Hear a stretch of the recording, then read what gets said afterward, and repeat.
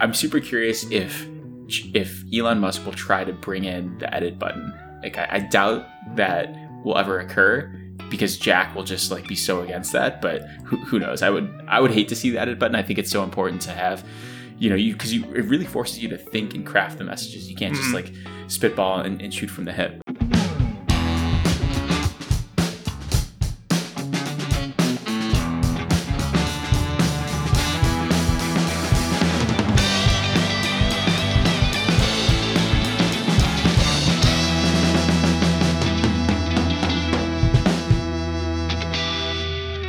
Hey guys, welcome to Product Explained, a show where we talk about products and the company's history and strategy behind them. I'm your first host, Jeff Lee. And I'm your co-host, Mike Alcazarin. Jeff, Elon Musk just called. He's buying us out for $4.20 per share. Are you in?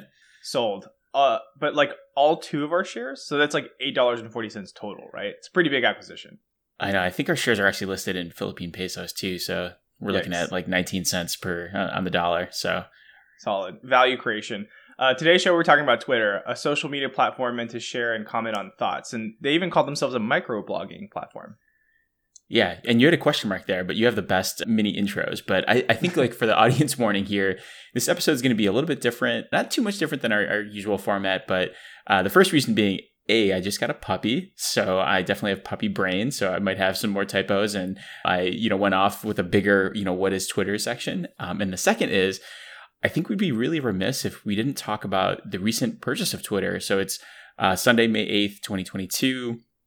And Twitter was just purchased on April 25th, which we'll get into. So as Jeff mentioned, Twitter is a social media company, and it was purchased by Elon Musk for $54.20 per share. Elon had to get the $4.20 in his purchase price, which is funny. But this is going to take the company private at a valuation of $44 billion. So still lots pending of approval, dollars. Right? Yeah, I think it actually, the board approved it. And right now it's just waiting for shareholder approval, right? Yeah, I can't remember like where it exactly is. But I think the biggest hurdle is actually getting over the board, which is kind of crazy. But this $44 billion is a 38% premium over the April 1st, 2022 share price. So, Jeff, off the cuff, what are your thoughts on this? Yeah, I mean, I think it's really interesting. Elon is an evil genius, right? Like, I mean, whatever he does it in a way that is going to accomplish his goals at the stake of like a lot of different people. I mean, I think most people probably can argue that SpaceX is ground changing in the private space travel industry. Tesla's obviously like shifted the world in terms of EVs. But at the same time, like a lot of people don't really like Elon himself and like the way he does things. So I'm curious about how this is going to change social media specifically. And it's just a weird forte, right? Like he's been kind of this science and technology kind of person. And who would have thought he would have dipped his toes into social media? So we'll see how things go. I will say that like I wasn't an extremely heavy Twitter user before.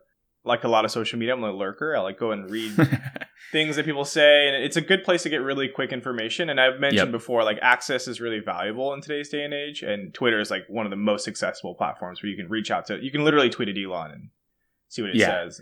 He's replied back to more random people than me, just asking about whatever. So it's an interesting move. I mean, like.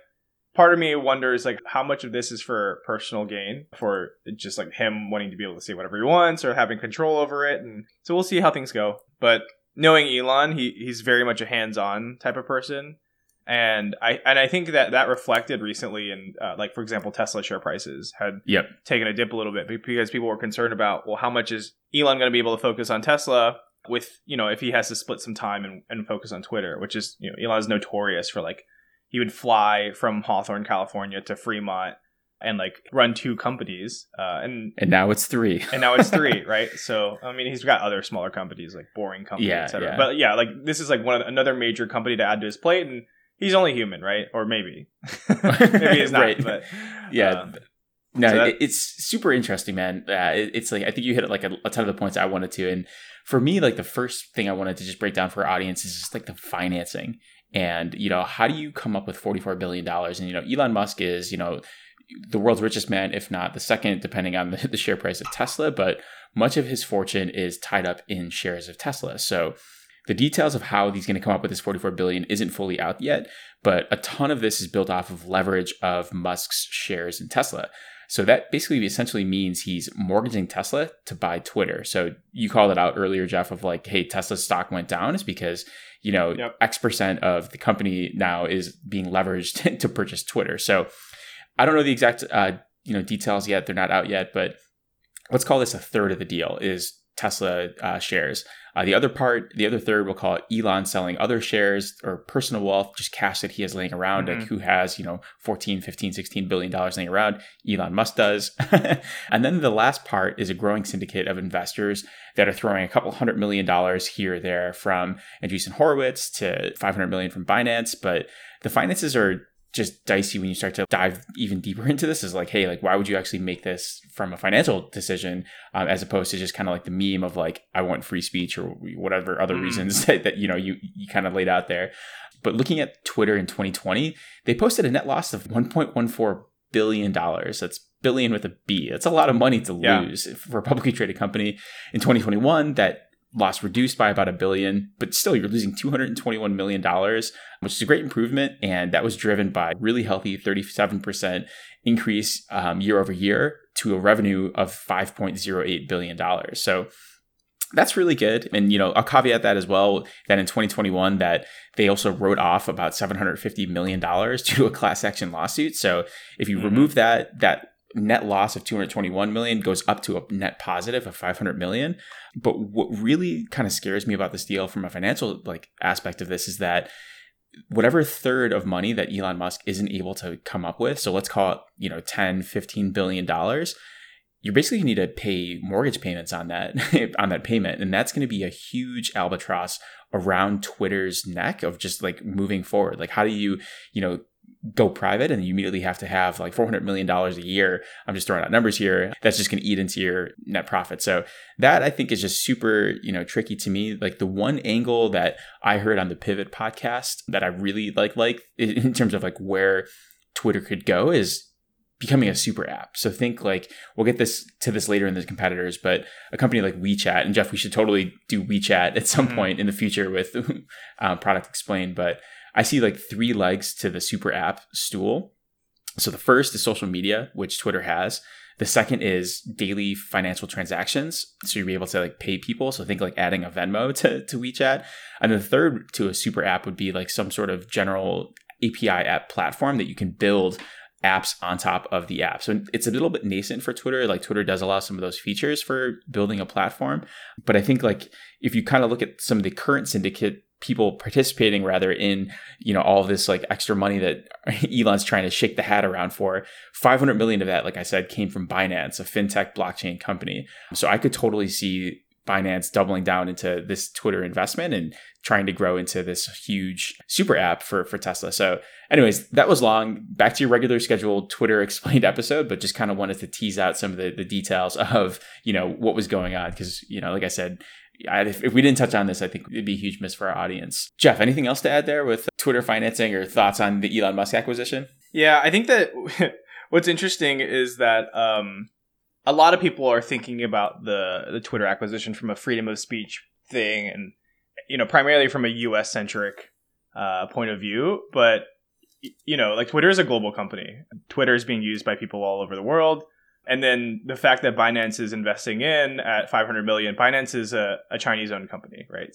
When you kind of dig into who's paying the bills, some of that, hey, we're going to make this a First Amendment platform for US users, kind of crumbles a little bit. If you kind of think about who's actually going to be on the board making decisions, who's behind the curtains, paying for the bills, right? So I think it's just something to think about. Now, It's very Jeff Bezos of you. I don't know if you saw Jeff Bezos tweeted about, Elon Musk, and he's like, what's the implications of China now? So it's super interesting that you call this out too. I think Jeff's just mad that he's not the richest man anymore. But but yeah, I mean, from a third person perspective, when I think about this, part of it is probably ego driven, where Elon wants to, right? But there is probably another part of this where Elon is someone who likes taking challenging problems and putting the Elon way of figuring out how to solve these great issues which I think in and of Elon itself way is just like burnout. It's just like you know what I mean. go through as many people as possible. Exactly. Maybe, but I mean, like there are some silver linings here, right? I think people want a platform like Twitter where you can freely share information, but I think the way that people are concerned about it is just kind of interesting. Like, so I don't know. We'll see what happens. But I just don't buy that though. I mean, like Twitter is like free speech, like, unless like you're violating the terms of service, because Twitter is a company that has terms of service that you're like. I think people are just to. concerned that it's going to go really far one way or the other and become like a parlor where it's like very closed door. So I don't know. I'm just kind of curious about where that's going to end up. Yeah. I mean, I don't know. I still don't buy it just looking at like the finances, but yeah, I think we can debate that until the cows come home. Let's just talk a little bit about the Twitter customer experience. For those that have not used Twitter before, I'm going to assume that many of our audience has a basic level of understanding of Twitter, but I actually appreciate that Twitter has a help center, which I thought was funny, and a new user FAQ. So they have some key, hard-hitting questions like, what is Twitter? Do we need anything special to use it? What's a tweet? How can I send updates? What's a retweet? How do I post a picture? How do I edit a tweet? And spoiler alert, you can't edit a tweet, which I love. But essentially, if you go to twitter.com, you can see a live stream of people that you follow. So friends, family, coworkers, whomever, celebrities. I'm super big into sports. So I always follow a ton of people that are either the Buffalo Bills or NFL. And then the other like half that I follow is like all like sustainability and clean technology. So it's really strange dichotomy of who I follow. But what's really interesting about Twitter is that you can find these communities of people. And I find that they're kind of like mini echo chambers, but you can kind of see where all like the crossover begins. And, someone will say something that's super witty and it'll go viral. And it's usually this comedian. So anyways, it's just like a social media, but it's text-based. What's really interesting about Twitter and how it got started is that it was character constrained. And Jeff, you're going to have to keep me honest here. Was that 144 characters? I think around 140 is about right. Yeah. Oh, yeah, 140. That's right. And so that was like when Twitter first started off, you were limited to just really concise blurbs, like little tweets is what you call your post on Twitter. And they recently increased that to 280 characters. Mm-hmm. So super fascinating. I think it's really nice because you are forced to just really get concise of like the point that you're trying to get across. Like, hey, you can't write this like giant email and giant novel. You have to just, be super pithy and say 1, 2, 3, this is what I want to do. It's interesting lately over the past year, I've seen tons of threads on Twitter. So people are getting around this. And, we've also tried that on our Product Explained thread. So we actually have this thread on fantasy football. But I think threads are actually interesting too, because if you do want to have that like blogging aspect and go deeper, you still have to summarize your tweet at the top of like, hey, like this is what I'm going to be threading about over the next 5-10 tweets. And then you have like tweet 4, tweet 5, tweet 6, tweet 7, so on and so forth, explaining what the thread is about. But yeah, that's the customer experience in a nutshell, and getting everyone up to speed as well on the most recent acquisition of Twitter. Yeah, and I just want to like comment on the character limit and the thread topic. So one thing that we've talked about before is that like sometimes when you limit people, it creates this very interesting like user dynamic. A lot of times people or product companies will like give. And sometimes actually limiting things like character limits will make people experience something really differently. And in this case, like people are a lot more thoughtful about what they say. And even though they can thread within each tweet, they have to kind of like summarize it into a point. And it can't just kind of like ramble on. I generally like that about Twitter. I know that they've expanded it to 240. I think they probably did some experimentation about how well that helped. But clearly they didn't make it unlimited to where people are writing like long blocks. There was like outside companies like TwitLonger where you can write these like very long posts. And like I think it just sends it as like an image or something where people can just like read the image instead. Which again, another novel idea. But overall, the idea of being really short and concise is like core to Twitter's user mechanic. Let's shift gears and talk about just the high level history of Twitter. There's a lot to unpack. Yeah, man, I'm staring at our sheet here, and you got some nice blurbs there. Yeah, I'm going to take you from 2006, which Mike and I were in high school at the time, to 2022, to where we're at today. But I'm going to give you some. Why would you date us like that, Jeff? How dare you? Yeah, I actually didn't know that Twitter was around at the time. I'm sure. Same. I had no idea. Cool. So in 2006, the idea of Twitter actually spawned from this company called Odeo, which was a podcast company. And Odeo wasn't getting much traction. And Twitter, the name was actually TW, like TR, without the vowels. That was very hip for 2006, actually. For sure. And the original idea was just a simple like SMS idea to share statuses. And there was like a core group of folks that obviously ended up going on to running Twitter. But that idea was created by like Jack Dorsey, Noah Glass, Evan Williams, and Biz Stone. Dorsey was actually attributed as like the main concept creator, and Noah Glass was the one who was attributed with naming the company Twitter. So just to kind of give you some idea there. I don't know when Facebook started doing statuses instead of posts, but I wonder if this aligned very well with that, where statuses was starting to become a thing, right? It feels like the same time frame. Yeah, and actually I think there was also statuses in MySpace that's also dating us. But, you know, this idea of like really short blurbs around like what is going on, what are you doing right now? What I appreciate about the Facebook is like it said like, you know, it would say like Jeff Lee is ... or like Mike Alcazarian is ... and it was kind of like that prompt of like, oh, like I'm currently like Mike Alcazarian is currently shopping, you know, like, and it was like that supposed to be that literal status of what you are doing, and they eventually went away from that. But I thought that was interesting. Yeah, and to your point, Jeff, of like that constraint. Yeah, exactly. And it's funny because when they went away with that constraint, some people were still manually typing in is, because it was like part of the Facebook aura at the time. Okay, so Twitter eventually was under the leadership of Jack Dorsey, and we know that it had grown tremendously, but it didn't start out that way, obviously. Dorsey had sent his first tweet out on March 21st, 2006, and then nobody was really using Twitter, except for kind of the first, like, I guess, like, micro bump in usage was there was, like, a small earthquake in California, a 4.4 on the Richter scale, and that helped users tweet about it. And there's, like, basically demonstrated Twitter's power as, like, a live event, stream, which I thought was really cool. Like, you have a bunch of people that are like, hey, did anyone hear about this earthquake? Or, hey, so-and-so, and then you can search on that tweet, and it's kind of cool to get, like, a bunch of signals from a bunch of different people tweeting about the same event, which I thought was really interesting. I feel like that's a huge part of Twitter now, is like, especially around like sporting events. Like that's when I use Twitter the most. Mm-hmm. In like heavily usage is like the Buffalo Bills are playing and I'm like, what is happening? Like, and I'll just tweet something random like, can you believe that play? And like other people are like responding back to me. Yeah. It's a really cool way to connect with people that you wouldn't have never connected with before. And I also like sometimes like if I notice something about, let's say, a sports game or an interview or something on TV, something really, I don't know, niche, like something that happens in the background, I'll like tweet about it and see if anybody, or I'll at least search the tweets and see if anybody commented on the same thing. Like, oh, did you notice so-and-so picking their nose in the background? So it's stuff like that that's also really fun and interesting. So meta.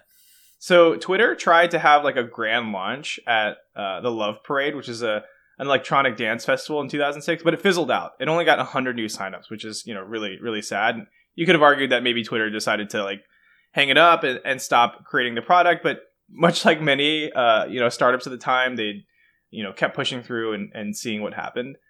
So in 2007, they actually announced Twitter at South by Southwest, and they saw tremendous growth. And then obviously later on that year, Twitter would spin up into its own company.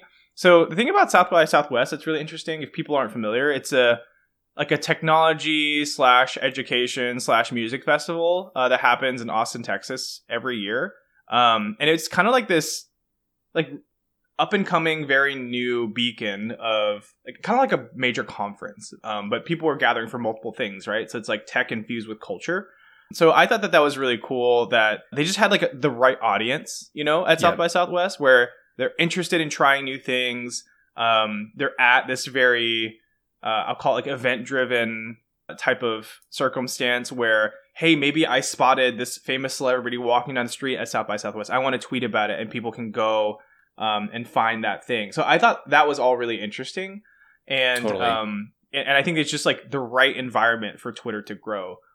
Just like a candid note, I have been to South by Southwest a ton of times. I started going in college, like sometime around like 2009, and I went for like, I don't remember, like 6 or 7 years straight or something like that until the pandemic. Maybe it was longer than that. I've kind of lost track. But South by Southwest, is a blast. And I can definitely see why Twitter would have been really successful in its early days at South by Southwest.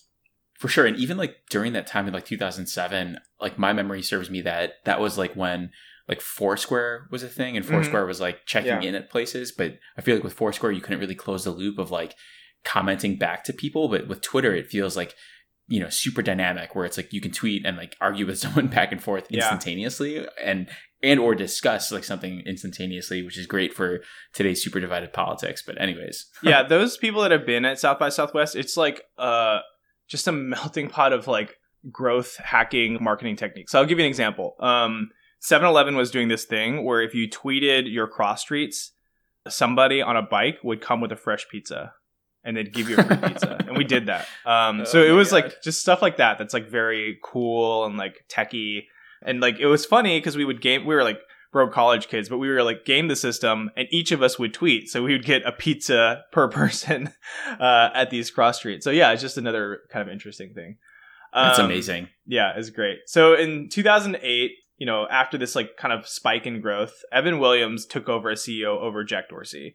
Jack Dorsey had actually stepped out a couple times. So just kind of caveating that right now. I know he's kind of like the figurehead, but I don't know if he's actually like, really thought about being CEO for a super long time. In 2009, Evan Williams had appeared alongside Ashton Kutcher on Oprah's show to kind of explain what Twitter was. And again, we're hearing that name, Ashton Kutcher. It was, if you haven't listened to Product Explained, he's a regular personality that we mentioned on the show. He's invested in a lot of companies. Feels like 10% of our episodes are like touched by Ashton Kutcher. Yeah. And maybe that's what we'll change our name to, Touched by Ashton Kutcher. Like that sounds like it's going to get us in some trouble. Yeah. So in 2010, this is really cool. I really appreciate this factoid. The first quote unquote unassisted off-Earth Twitter message was posted from the International Space Station by U.S. astronaut TJ Creamer. So basically the first Twitter that was originated from space was sent in 2010. So I thought that was a cool. That's so cool. That's awesome. Yeah, and also that's why Elon Musk is buying Twitter. I know. He's trying to tweet from Mars. Exactly. Which he could do anyways. But so in 2010 as well, Williams, the CEO at the time, steps down and is replaced by Dick Costolo, who was CEO for a couple more years. Just to give you some growth numbers, kind of in the middle of Twitter's growth, probably during like, the hyper phase of some of these unicorn startups in 2012, Twitter had 120 million users and 300 million tweets per day. So around 3 tweets per user, which I think is actually like really strong indicator of growth. And I would probably argue that like people that use Twitter today are probably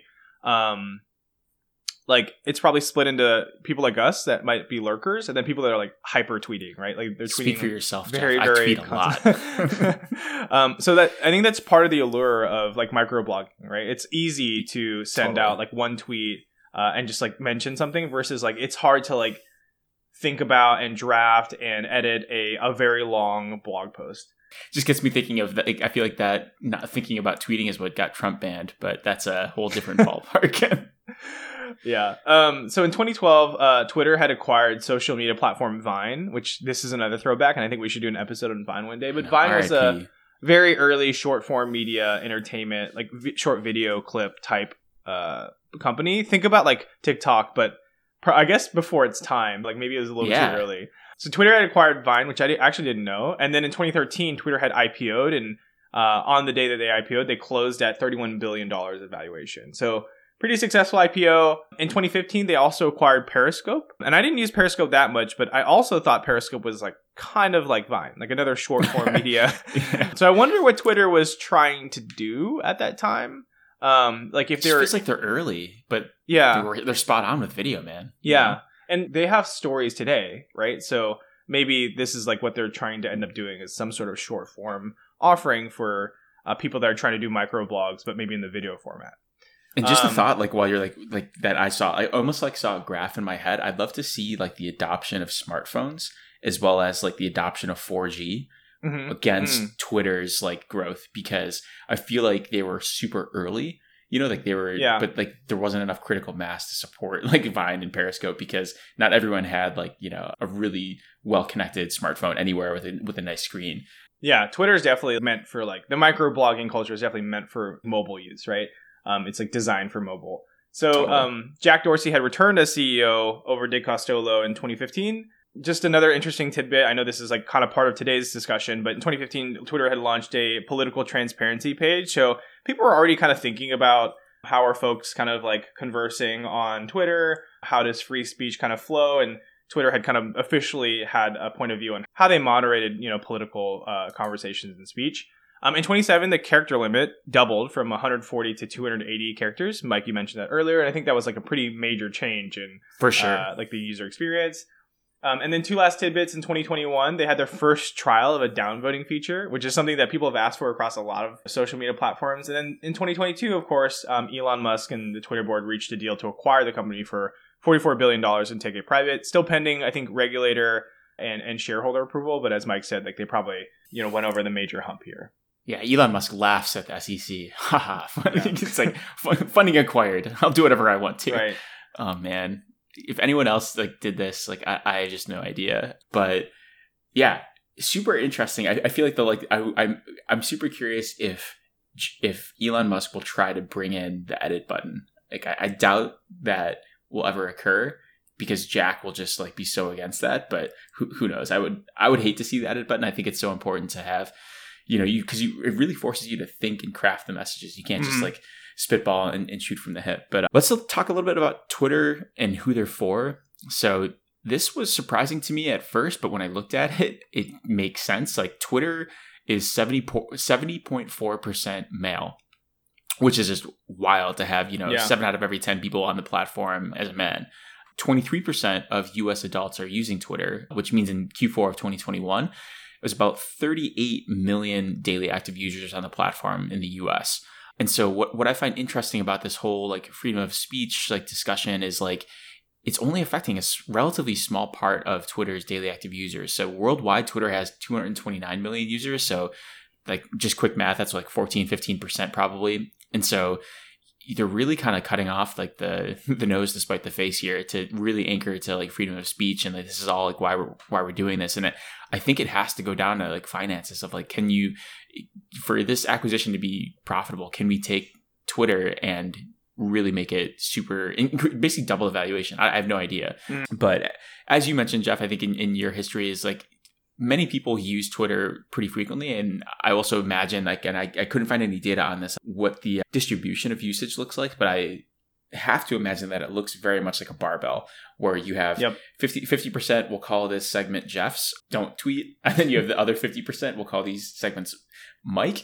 And so they are tweeting. So, and that groks with this data point of 46% of Twitter users are actually tweeting daily. And so this is where we need like a soundboard, Jeff, because average revenue per user has come up pretty frequently throughout this show. And so I'd love to just like hit ARPU, which is, how much revenue that you're bringing in per user. So it's definitely growing at Twitter. I know previous data that we had was closer to like $30 per user back in like 2020 and 2021. But the latest data that I could find is it's about $65 per user. So, really good growth to get $65 per user, and much of that's coming from advertisements because Twitter's in the business of eyeballs and just getting you to stay on the platform, engage on the platform, stay on it, so they can surface better ads for you and to you.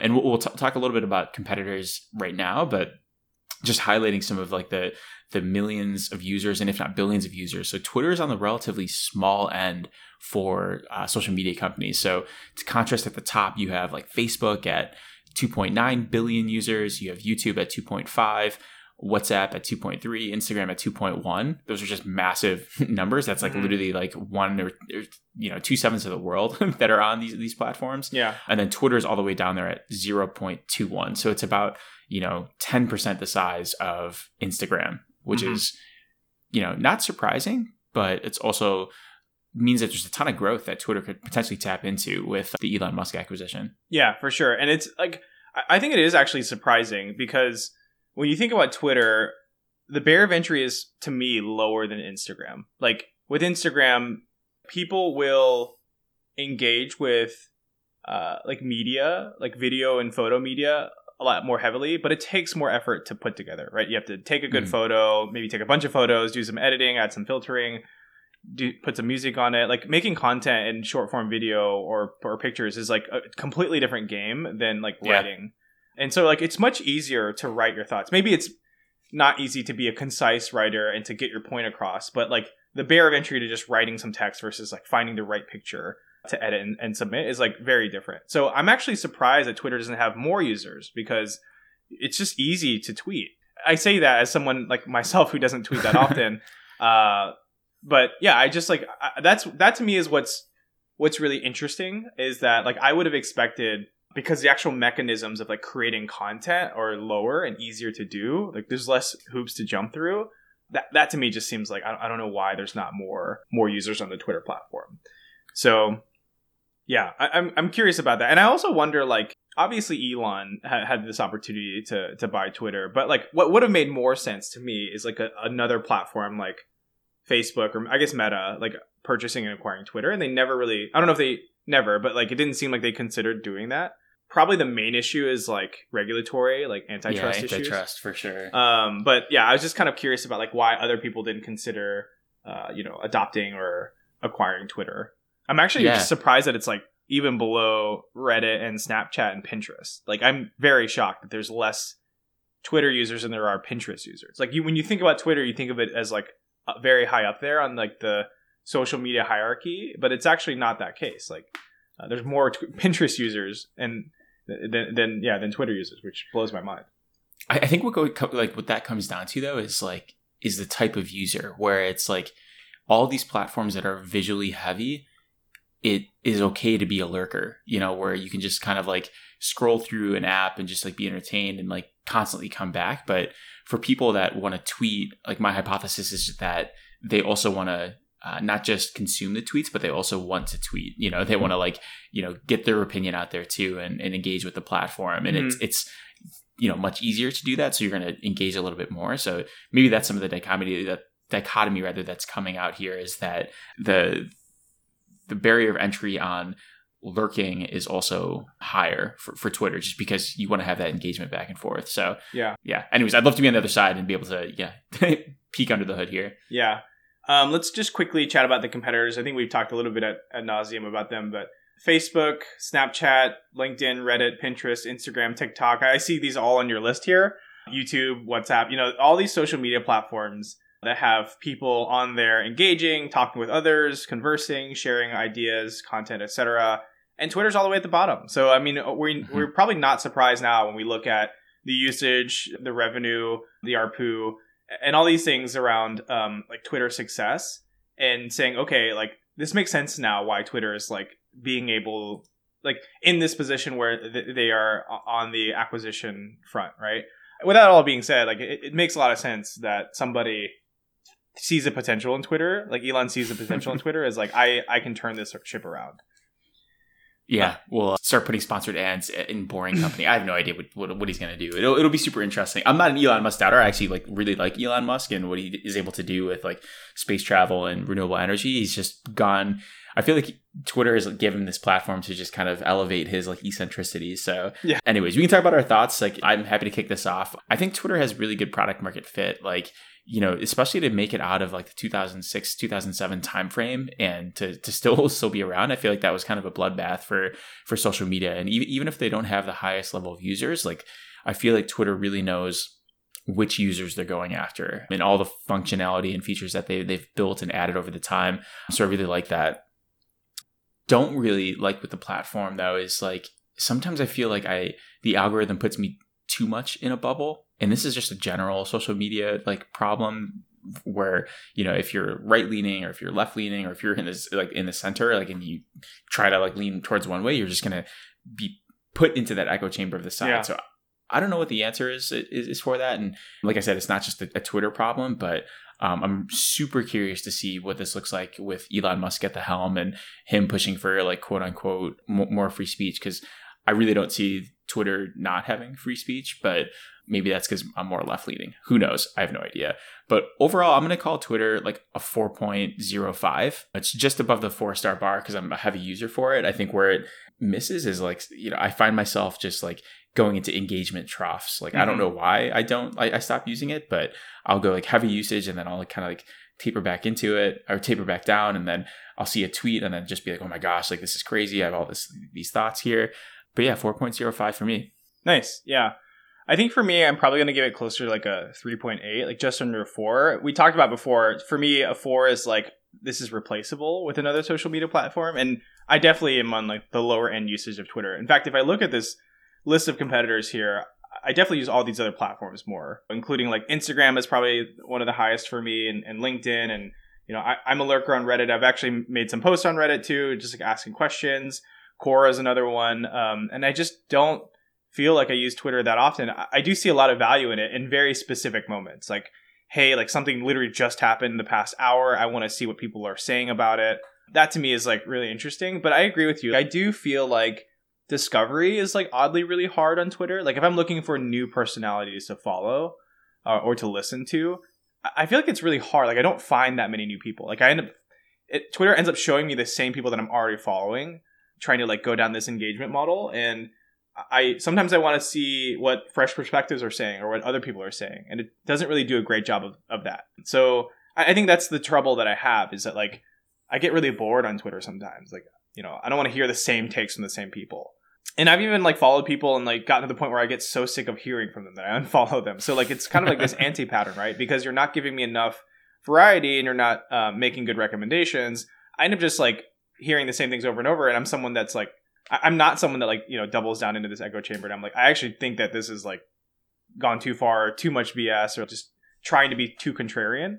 So yeah, I end up just like unfollowing people, and I follow less and less. And because I'm not on the content creation side, I'm not creating any value on Twitter. And I can see where this is becoming an issue, right? For overall revenue and daily active use. Overall for me, like a 3.8. I think that they definitely can turn a lot of this stuff around, right? Like we talked about the mechanics of Twitter that make it really easy to be content creators and consumers. If you tell someone, hey, like put a gun to their head, write 280 characters about something that you care passionately about, that doesn't seem like that's a big barrier or like that difficult, right? So I think that there's probably some way to make Twitter like the most consumed and used social media platform.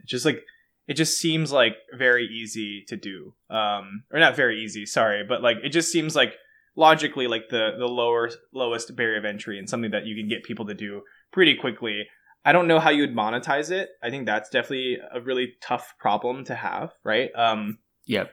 But I've heard like, oh, they're going to monetize blue check marks, and that kind of feels weird. And ads versus ad free, sure, like not that huge of a deal to me. I am really curious about how Twitter is going to make money. I think we'll see what happens once Elon takes the helm. Yeah, totally. And the last thing I'll say is it makes me think about what you said about hot takes. It feels like, Twitter's just full of like Skip Bayless personalities where someone just wants the spiciest take possible, right, just to get into that echo chamber. But then like that just forces you. Well, they're incentivized to do it, right? Like they're incentivized. Yeah, exactly. Like when you say something really left field, you get two things that happen. People that like if it's really bipolarizing, you're going to get people that are like, oh, I totally agree with you. Retweet. Or, hey, you're an idiot. Retweet. Both of those end up with retweet, which is great for you as someone who's on Twitter and like engaging. And people are just like totally incentivized to like say things that split people up. Yeah, no, I love it. Well, this is definitely longer, but a good episode. Those are our thoughts on Twitter. And we'd love to hear from you, our audience. So definitely continue to reach out to us. And we, really appreciate all the engagement, all the folks that have emailed us, reached out to us on DMs, on social media. But yeah, please continue to do that. You can find us on Instagram and Twitter at ProdX Podcast. That's PRODEX Podcast. Yeah, and if you like the show, be sure to like us and subscribe on your favorite podcast platforms like Spotify, Apple Podcasts, Google Podcasts, Good Pods, etc. And let us know what products we should review next. Definitely leave a review on Apple Podcasts as well. We've been seeing a couple of those trickle in, so that's awesome. And yeah, we'll see you next episode.